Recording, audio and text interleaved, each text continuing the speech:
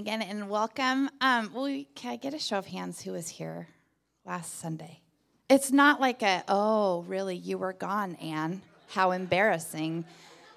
I just wanted to know, point of reference, how many people would know what I'm talking about when you see this picture?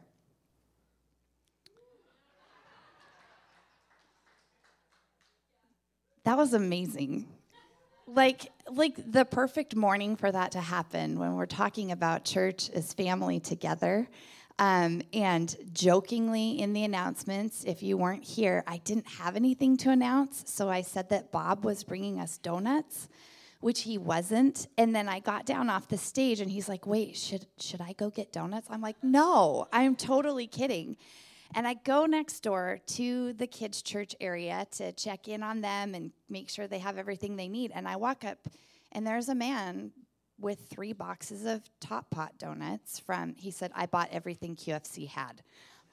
Oh, that is so nice. So I go back downstairs, and I grab a table and a little knife, and I'm going to cut them so that we all get a morsel. And I'm halfway through cutting all of the 3 boxes of donuts, and 4 more boxes of donuts show up from an online viewer and her son. They weren't intending to come to church that morning. She's like, let's go bring donuts. And so 4 boxes come in, and then, unbeknownst to me, we had someone set up a table over there in the grassy area. And if you know Chris Treefry, Chris, you don't do anything halfway, nothing halfway. I think he had 8 or 10 boxes of Krispy Kreme. It made 28, 18. I'm getting 30. I'm getting 100 boxes. Chris had 100 boxes of donuts down there. And you guys, I've never seen so many donuts in my life. And it was so cool. It was so cool. And so I'm not announcing anything this week. Anything. I was considering telling you my favorite Starbucks drink, but I'm going to hold off on that. I don't think, okay. But I do just want to say that is so representative of who we are as family together. And it has been the journey of our life here at Brookview, where there's just this love-lived atmosphere among us and towards the people around us. And Jason got to tell you how grateful he was to be a part of that. And this morning, it is my turn. And so thank you from the bottom of my heart for who you are. Those donuts are silly, but they are such a picture of the type of community that this is. You don't even ask. You just kind of lean into things. And so thank you. And those of you that are watching online, you get to stay home today and enjoy online service without going anywhere.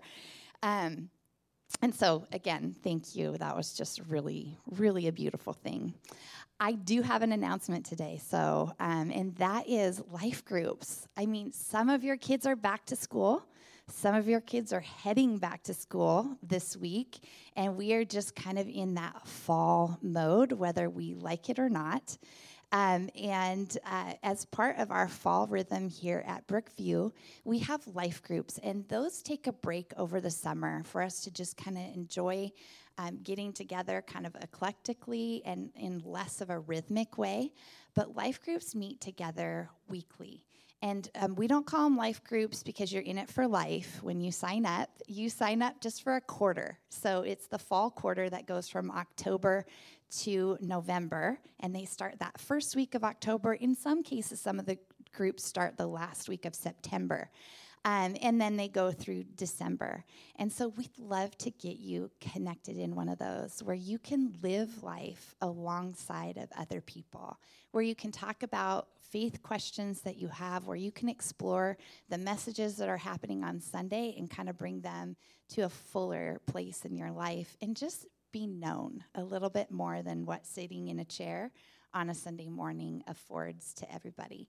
And so if you could sign up for those, if you're interested in being in them, we're just starting to plan and try to figure out how many groups do we need.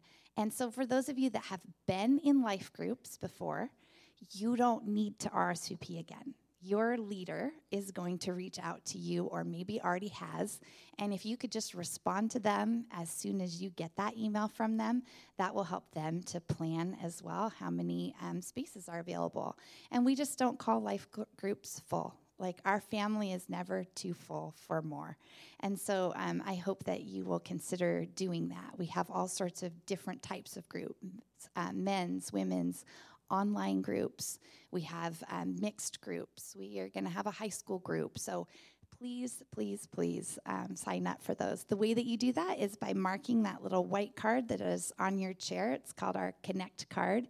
And you put those in the basket on your way out the door. There's a little spot, a cabinet to the right-hand side in the lobby. And then for those of you that are watching online, you can go to brookviewchurch.com/contact and click on the Connect card. And if you sign up there, Jason will reach out to you. You'll get some information about what groups are, what that commitment looks like, and then some nuts and bolts of meeting places and times. So we look forward to connecting with you. If you know you want to be in a group, sign up as soon as possible so that helps us to plan together. It's you. It's always been you. Let's go. But it's even more you in this moment.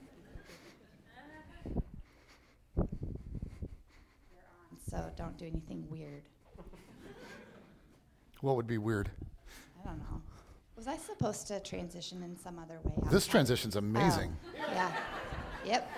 Nailed it, didn't we? Dang, this is the best transition of the year. Okay. You look nice too. This is, if you didn't, we're married, so. Not that weird. It is a little weird. In fact, the whole morning's a little weird. You know, this is decent. We normally have not too many people here for the Labor Day weekends because everybody's, we're a church of partiers. And so people go to Vegas for the weekend. But several of you didn't go to Vegas this weekend, so we're glad that you're here. This morning's going to be different. But I'm hoping, and I'm actually expecting that it's going to be super, super cool. Many of you know that I am big on the Bible Project resource. And so my daughter, Kate, told me about it several years ago. She was a college student going to George Fox down in the Portland area in Oregon.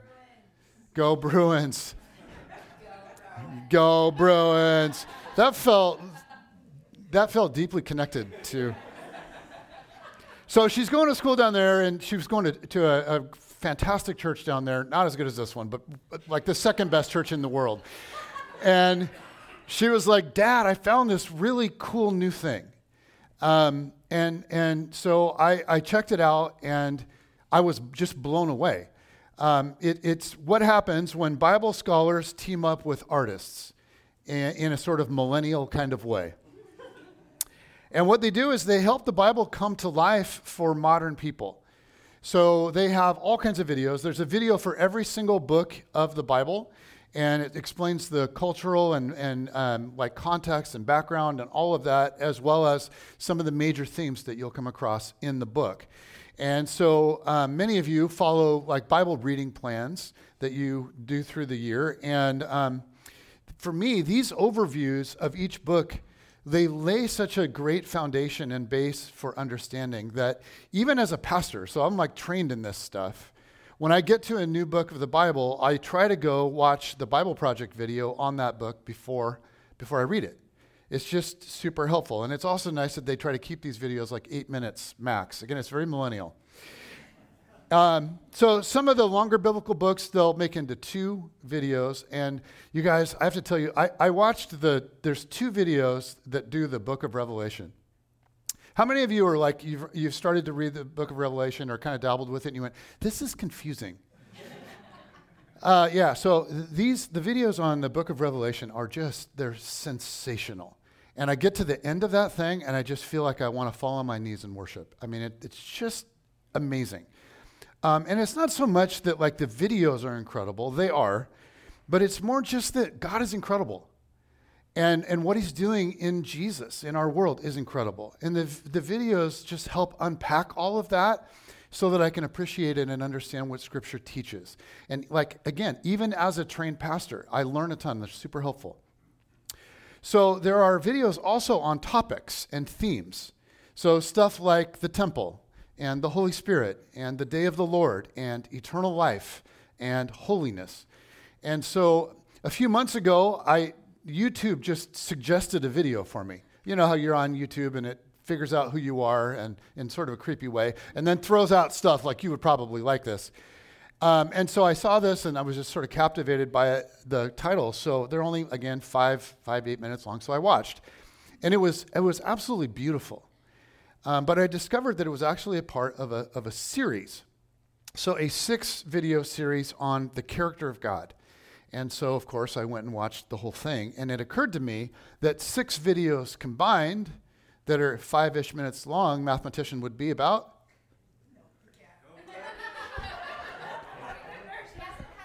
Oh, gosh. Be about 30 minutes. 6 times 5 is 30.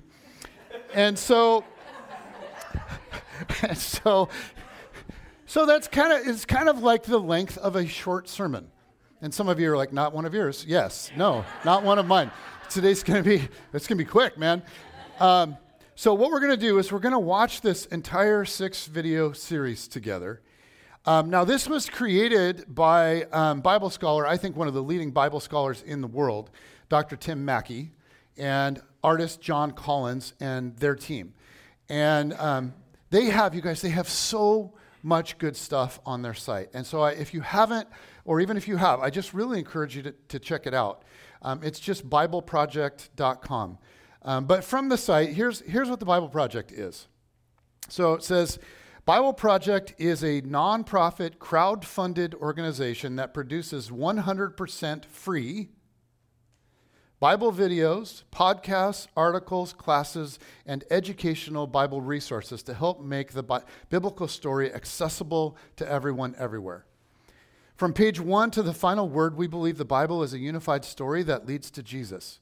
This diverse collection of ancient books overflows with wisdom for our modern world. As we let the biblical story speak for itself, we believe the message of Jesus will transform individuals and entire communities. Many people have misunderstood the Bible as a collection of inspirational quotes or a divine instruction manual dropped from heaven. Most of us gravitate towards sections we enjoy while avoiding parts that are confusing or even disturbing. Our Bible resources help people experience the Bible in a way that is approachable, engaging, and transformative. We do this by showcasing the literary art of the Scriptures and tracing biblical themes from beginning to end. Rather than taking the stance of a specific tradition or denomination, we create materials to elevate the Bible for all people and draw our eyes to its unified message. Tim Mackie and John Collins, here's how it came about. Tim Mackie and John Collins, longtime friends and one-time roommates at Multnomah University, were tossing around ideas on how to help people read through Scripture while avoiding the common pitfalls and misunderstandings. How could they present complex biblical themes in a way that was real and unapologetic but approachable? Combining Tim's deep biblical understanding and John's passion for visual storytelling, they created their first 2 videos in 2014 and put them online for free.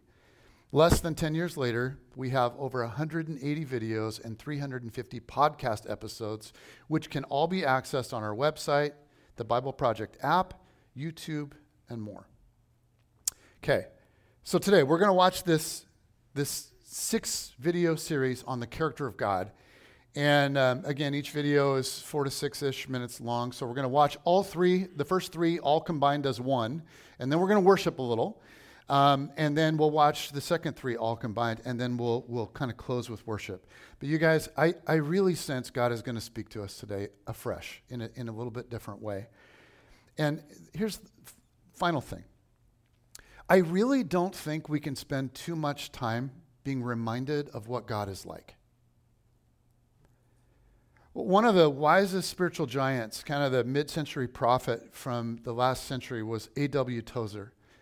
And Tozer famously wrote, "What comes into our minds when we think about God is the most important thing about us. The history of mankind will probably show that no people has ever risen above its religion, And man's spiritual history will positively demonstrate that no religion has ever been greater than its idea of God. Worship is pure or base as the worshiper entertains high or low thoughts of God. For this reason, the gravest question before the church is always God himself. And the most portentous fact about any man is not what he at a given time may say or do, but what he in his deep heart conceives God to be like. We tend by a secret law of the soul to move toward our mental image of God. This is true not only of the individual Christian, but of the company of Christians that composes the church. Always, the most revealing thing about the church is her idea of God. Here we go. The Bible is a collection of many ancient Israelite scrolls, and together they're telling one unified story. Now, if you look at the second scroll, Exodus, you'll find two important sentences. They're actually so important that they're referenced and re-quoted over 20 more times within the Bible itself. It must be important. What does it say? Yahweh, Yahweh, that's God's name, a God compassionate and gracious, slow to anger, overflowing with loyal love and faithfulness. I can see why it's repeated so often. These attributes of God are really lovely. And the statement goes on. He maintains loyal love for thousands, forgiving iniquity, transgression, and sin. Yet he won't declare innocent the guilty. He will bring the iniquities of the fathers upon the children and grandchildren to the third and the fourth. Okay, hold on. This last part takes a bit of a turn. We're first talking about God's love, and suddenly it's about his judgment on grandkids. So, is God merciful or vengeful? Yeah, great question. Let's see these words in a larger context by looking at something important in Genesis, the first scroll of the Bible. There, God chooses one family, the Israelites, from among the nations, and he promises that he's going to rescue the whole world through this family somehow. And Genesis ends with the family of Abraham in Egypt. Then the book of Exodus begins, and this book has two large movements. Right, okay, so this first movement of Exodus, God rescues Israel from slavery in Egypt. And in the second movement, God leads them to Mount Sinai, where they camp out for a year. And God invites this whole nation into a partnership called a covenant, so that they can be shaped by his values and character. And represent God to all the other nations. Exactly. Now, this whole Mount Sinai movement in Exodus can be broken up into 4 literary units. First, there's the actual ceremony where the Israelites agree to be God's partners. And God sets up the terms of the relationship, starting with the 10 commandments. The first 2 are: don't give your allegiance to other gods, and don't make any idol images of God. Seems simple enough. After that, God shows Moses detailed blueprints for building this sacred home so that God can come and live among them. Oh, right, and then comes a really long narrative about the building of that sacred home. But you missed something. Right in between these sections is the story that has our description about God's character. The story begins with Moses going up on the mountain, writing down the partner agreement, as the Israelites are at the base of the mountain, violating the first 2 commands. That's ridiculous. They're breaking the covenant vows while the ceremony is still going on. Yes. And so God is hurt and angry, and he warns Moses that this betrayal will keep on happening. God is ready to call it quits. But what about his promise to rescue the world through them? Yeah, exactly. This is what Moses brings up. And so, what is God going to do? Should he end the partnership, which would be fair? Or will he be faithful to his promise to Abraham and show them mercy? Yeah, exactly. Now, look back at the words that we began with, and you'll see they're about this very tension between God's mercy and his justice. Okay, so the statement opens like this: a God compassionate and gracious. In Hebrew, this line has 3 words that rhyme: El Rahum V'Chanun. And the line, overflowing with loyal love and faithfulness, matches the first, as it also has 3 Hebrew words: Rav Chesed V'Emet. Each of those lines have 2 attributes of God, and they surround a 5th attribute, that God is slow to anger. Right. Now, that's the first half of this description of God. Then comes the second half. God maintains loyal love for thousands. And how is he going to remain loyal to people who keep rebelling against him? By forgiving iniquity, transgression, and sin. But God's forgiveness doesn't mean people can just do whatever they want. Right. God's mercy is balanced in what follows. Yet he won't declare innocent the guilty. He'll bring the iniquities of the fathers upon the children and grandchildren to the third and the fourth. The third and the fourth what? Well, it's referring to generations of people who repeat their ancestors' rebellion against God. They'll get what they deserve. But notice, this small number of generations contrasts that massive number up above. God's loyal love to thousands. Right. And then check this out. God's forgiveness of iniquity in this line is contrasted with his justice on iniquity in this line. Okay, and all those lines are surrounding a central line here about God's justice. He will not declare innocent the guilty. So while God is slow to anger, he is also just. Right. This is the tension that these two sentences are exploring. How does a faithful and loyal God deal with such a rebellious people? This is the challenge God faces in this story, and it's the same challenge he faces in the whole biblical story as he works to rescue the world through this family. With that in mind, we can take a closer look at these 5 attributes that God declares about himself to Moses. A God compassionate and gracious, slow to anger, overflowing with loyal love and faithfulness. And we'll see how each one leads us deeper into the character of God and into the story of the Bible. If you tried to describe what God is like, it could be difficult or daunting. But when the people who wrote the Bible pondered the mystery of God, they consistently described God's character in this way: compassionate and gracious, slow to anger, overflowing with loyal love and faithfulness. The very first word used in this description of God is compassionate, or in Hebrew, rachum. This word also appears as a noun, rachamim, or compassion. And what's fascinating is that both of these words are related to the Hebrew word for womb, rechem. So compassion in the Hebrew Bible is centered on a person's core, and the word invites us to imagine a mother's tender feelings for her vulnerable infant. So rachum is a word that conveys intense emotion. Sometimes it's even translated as deeply moved, like in the story of King Solomon, who meets 2 women who've just given birth. One of their babies sadly dies, but then both women claim that the baby still living is theirs. As a test, Solomon says to cut the baby in 2 and give each mother a half.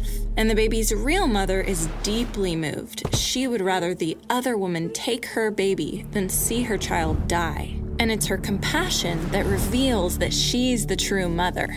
But rachum isn't just an emotional word. It also involves action. And surprisingly, the word is used most often to describe God's actions, motivated by his emotions. Like when the Israelites are suffering and oppressed in Egypt, God hears their cries and is compelled by his compassion, his rachamim, to rescue them. Then, as the Israelites travel through the dangerous wilderness, they're hungry and thirsty, and God is rachum, caring for them as his own child. He provides everything they need: food, water, and clothing, as he personally guides them. So it's no surprise that when Yahweh reveals his character to the Israelites in the wilderness, he begins by saying he's compassionate. But despite Yahweh's continual rachamim, the Israelites turn away from him time and again. They reject Yahweh's compassion and instead give their allegiance to other gods. And rather than showing compassion to each other, they do violence. And their rebellion results in exile, and they're scattered among the nations. And it's in this dark moment in Israel's story that we come to the book of Isaiah, where Yahweh compares himself to a mother full of rachamim toward her baby. He says, can a mother forget her nursing child, or have no compassion or rachamim on the child of her womb? Even if she forgets, I will not forget you. God is full of motherly compassion, and he will rescue his people. And as you read further in Isaiah, you realize that God is going to do this by entering into the suffering of humanity. And this points forward to a time when Jesus comes on the scene. He is Yahweh's deep compassion become human. In Greek, the word compassion is oiktirmos. And as Jesus embraces the sick and cares for the outcast, he is deeply moved by human suffering. Jesus compares himself to a mother hen using her wings to shield her chicks from danger as he gathers people into his embrace. And in the ultimate expression of oiktirmos, Jesus is moved by compassion to enter into humanity's suffering, into death itself, to rescue and bring us near to God. And it's this same life of compassion that Jesus calls his followers to imitate, allowing ourselves to be moved by the pain of others, to embrace the hurting, and to participate in relieving suffering in the world. In this way, we too can embody the compassion of Yahweh, or in Jesus' words, be compassionate, just as your Father is compassionate. Now you can see how fitting it is that compassionate is the first word God uses to describe himself. So when we're in pain or see others suffering, we can be certain that God is deeply moved to respond, and that he's there to meet us with his deep compassion. We're going to look at the second key word in this statement, gracious. The Hebrew word is chanun, which is related to the Hebrew noun chen. This word, chen, is often translated as grace or favor, and if you study how this word is used throughout the Bible, you find a fascinating story. One meaning of chen is delightful or favorable. In the Psalms, a skilled poet is said to have lips of chen. That is, he can craft beautiful words that bring delight. Or a dazzling piece of jewelry is an ornament of chen. It attracts attention and favor. This is why chen is often the word used to describe a gift given with delight or favor. In these cases, chen could be translated as grace.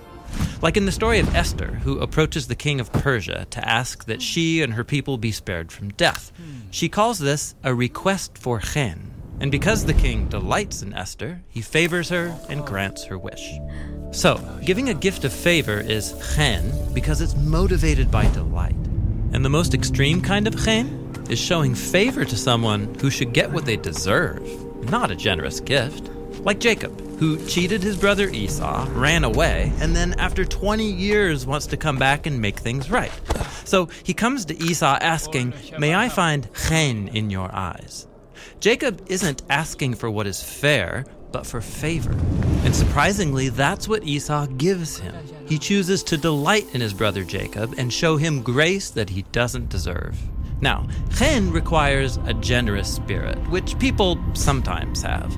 But in the Bible, the one who shows more chen than anyone else is God. Like when God rescued the Israelites out of slavery in Egypt, and they quickly betray him by giving their allegiance to a golden idol as their god. But then, Moses steps in and asks God to consider giving a gift that they don't deserve. And God says yes, by showing the ultimate act of chen, forgiveness and a promise to be with these people. This character trait of God is so reliable that over 40 times in the book of Psalms, people cry out for God's chen when they're sick or in danger, or when the Israelites are in exile. And the biblical prophets like Isaiah looked back to God's chen in the past and boldly declared that God will one day show chen to his people by delivering them and all creation from death and ruin. Now, when we turn to the authors of the New Testament, they describe God's chen with the Greek word charis, which means gracious gift. Like when we're introduced to Jesus in the Gospel of John, we're told that Jesus is God's glorious charis become human, sent into a world of people trapped in darkness and death. Because according to the Apostle Paul, we're like the living dead. God has handed humanity over to the destructive consequences of our selfish decisions. But, Paul says, God is rich in mercy, and by his charis, he's rescued us. He's talking about how Jesus' life, death, and resurrection are offered to us as a generous gift of life that is more powerful than death. And as with any gift, all one has to do is receive it. So, now you can see why the biblical authors talk so much about this description of God's character throughout the Bible. When people are willing to own their failures and ask God for chen, he has a consistent and generous response. God gives the gift of himself, his life, and and his love. And this is what it means that God is gracious. If you tried to describe what God is like, it could be difficult or daunting. But when the people who wrote the Bible pondered the mystery of God, they consistently describe God's character in this way: compassionate and gracious, slow to anger, overflowing with loyal love and faithfulness. We're going to look at this third phrase, that God is slow to anger. Now, that might surprise some people. Isn't the God of the Bible mostly angry, striking people down for their sins? Well, it turns out that God's anger in the Bible is way more nuanced than that, and way more interesting. In Hebrew, the phrase slow to anger is pronounced erek apayim, or literally long of nose. But what does God's patience have to do with a long nose? Well, first, we need to look at the common biblical Hebrew way to say that someone is angry. Their nose burned hot. Like in the story of Joseph, when Potiphar thinks that Joseph tried to sleep with his wife, his nose burned hot. It's usually translated, his anger burned. It's describing how your body, especially your face, gets hot when you're filled with anger. And so in Hebrew, the main words for anger are either nose or heat or hot nose. This is why a patient person is called long of nose. It takes a long time for their nose to get hot. Like in the biblical proverb, a person's wisdom is their long nose. That is, their slow anger. Now, in the Bible, God gets angry numerous times, but God doesn't have a nose or get hot. These are metaphors, using our experience of hot anger to describe how God feels when he witnesses human evil. Just like you would get angry if you saw a child being bullied on the playground, so God gets angry when humans oppress each other and ruin his world. In the Bible, God's anger is an expression of his justice and his love for the world. But he's slow to anger, which means he gives people lots of time to change. Like in the story of the Exodus, when Pharaoh enslaves the Israelites and has their baby boys thrown into the waters. God sends Moses to confront Pharaoh. And Pharaoh's given 10 chances to let Israel go free, but after the 10th refusal, Pharaoh rides out with his chariots to destroy the Israelites, and so God destroys him in the waters. Pharaoh's own evil is turned back upon him, and we read that this is an act of God's hot anger. Now, that's really intense, but think about it. God wouldn't be good if he didn't get angry at Pharaoh's evil and eventually do something about it. And notice that God's anger is expressed by handing Pharaoh over to the consequences of his own decisions. And this is actually how God's anger is shown throughout the scriptures, like in the story of the Israelites. Over and over again, for hundreds of years, they betray the God who rescued them from slavery. And though he gives them many chances to turn around, they keep giving their allegiance to the gods of other nations. And each time we read that the hot anger of God burned against the Israelites. But notice what always follows. God gave them over into the hands of their enemies. Israel wanted to serve the gods of other nations, and so God, in his just anger, gives them what they want, as those nations circle back and defeat Israel. This is similar to what the Apostle Paul says in his letter to the Romans. He says God's anger is being revealed against human evil, and then 3 times he says what that looks like. God hands people over to their destructive desires and decisions, even if it leads to death. But Paul also says God is patient, giving people time to come to their senses and change. Because remember, God's anger is a response to human evil, and it's based on a deeper character trait, his compassion and his loyal love. God is not content to let people sit in their own self-destruction. In the Bible, God's on a mission to rescue. This is why Jesus said that he was going to Jerusalem to die, as a demonstration of God's love for his enemies. He would stand in the place of his people who were choosing self-destruction and take the consequences of their decisions upon himself. In Jesus' life, death, and resurrection, we see God's anger at evil and his love for people working together to provide forgiveness and life for a humanity lost in self-ruin. So God's anger in the Bible is really important, but it's not the end of the story. When God is angry and brings justice, it's because he's good. And he's extremely patient, working out his plan to restore people to his love. And that's what it means to say that God is slow to anger. We're going to look at this fourth phrase, loyal love. It translates the Hebrew word chesed, which is hard to translate into any language because it combines the ideas of love, generosity, and enduring commitment all into one. Chesed describes an act of promise-keeping loyalty that is motivated by deep personal care. Like in the story of Ruth. Ruth is a foreigner married to an Israelite man, but tragically, her husband dies along with his brother and his father. All Ruth has left is her widowed mother-in-law, Naomi, who has nothing to give her. Naomi tells Ruth she should go back to her people, but instead, Ruth promises to stay by Naomi's side and take care of her. And as other people watch Ruth keep this promise over time, they call it an act of chesed. Notice that Ruth's chesed is not conditional or based on Naomi's worth. Rather, it's an expression of Ruth's character. She just is a generous and loving person who keeps her word. That's chesed. Now, Ruth's loyal love is truly inspiring, but the one who shows the most enduring chesed in the Bible is God. Like in the story about Jacob, who is a treacherous liar even to his own family. But despite that, God chooses him and repeats the promise he made to Jacob's grandfather, Abraham, that he would have a huge family through whom God would restore his blessing to the nations.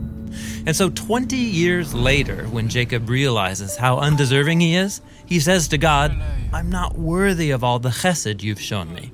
And he's right. But God's chesed was never about Jacob's worth in the first place.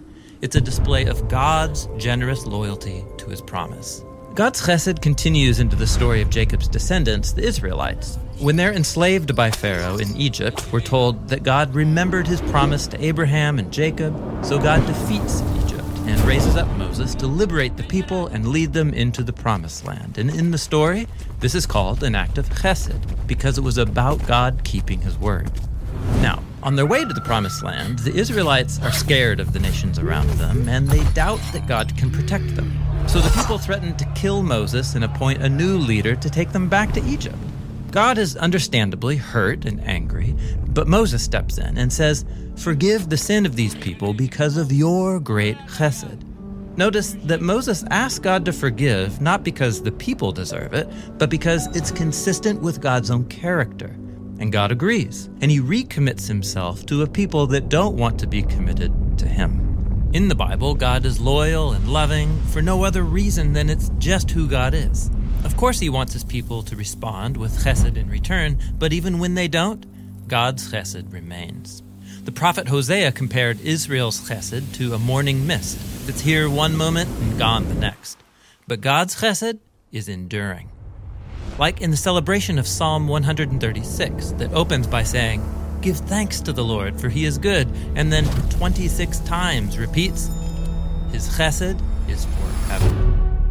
And so, after centuries of Israel betraying their commitment to God, and after humanity's long history of violence and death, God still kept his promise in a dramatic and drastic way by becoming human and binding himself to us in the person of Jesus. And the people who followed Jesus of Nazareth said that in him they encountered the God of Israel, who is full of loyal love and faithfulness. Jesus is the ultimate loyal and loving human. And in his life, death, and resurrection, God opened up a new future for all of us and for all of creation. And God did this because it's just who God is: generous, loving, and eternally loyal to his promises. And when we experience the purity and power of God's loyal love shown through Jesus, it compels us to reimagine why and how we can show chesed back to God and to the people around us. This is what it means to say that God is overflowing with loyal love.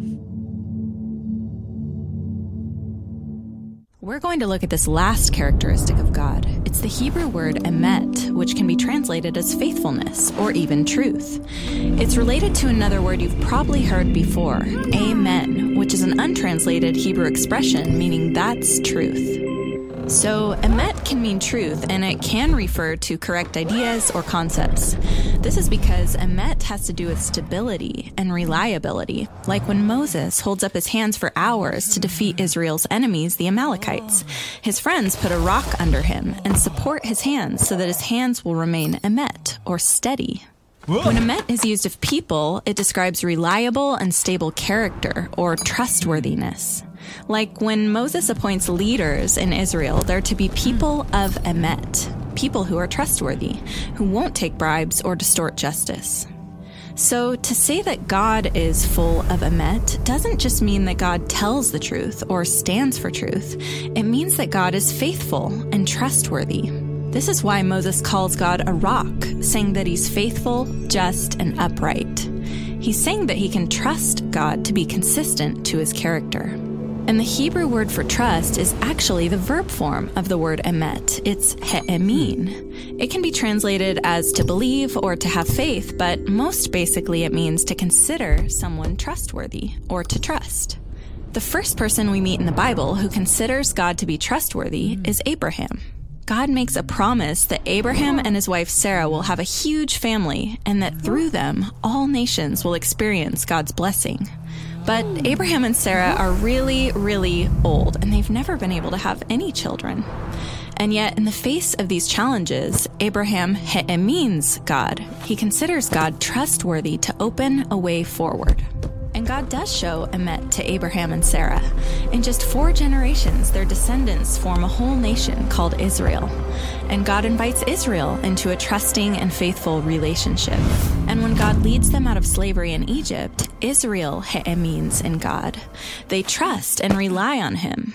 But when they come to the land God promised to Abraham, and they find out it's filled with giant cities protected by giants, their trust in God's emet fails. But eventually, we meet an Israelite who does trust God in the face of giants. It's David. He yells at the giant, "You come with a sword and a spear, but I come with the name of the God of Israel." David consistently relies on God. In fact, it said that David walked in emet before God. So David considers God to be faithful and responds with faithfulness. This is why God promises to raise up a faithful descendant of David, whose kingdom will endure forever, or in Hebrew, have emet. This faithful king will become the source of trust and stability for others forever. But when the kingdom later collapses, the Israelites find themselves without a home and without a king. And they cry out, "Oh God, where is your loyal love that you swore to David in your emet?" They're accusing God of abandoning his promises to Abraham and to David. Is God trustworthy? Is he faithful after all? The first line of the New Testament is an answer to that question. This is the lineage of Jesus the Messiah, the son of David, the son of Abraham. In other words, through Jesus, God fulfills his promises. Or as Paul says, Jesus came on behalf of God's faithfulness. He is the faithful king whose kingdom will endure forever and who invites all nations to trust God. Now, trusting anyone is risky. It's hard to know if anyone is really full of emet. But the biblical story portrays a God who's been faithful all along and whose promises were fulfilled in the story of Jesus. And so as we look out at the obstacles facing us and our world, we're invited to take that same risk and join Abraham, David, and the people of God in trusting that God is overflowing with faithfulness. And I pray that your love will have deep roots. I pray that we'll have a strong foundation. May you have power together with all the Lord's holy people to understand Christ's love. May you know how wide and long and high and deep it is. And may you know his love, even though it can't be known completely. Then you will be filled with everything God has for you. God is able to do far more than we could ever ask or imagine.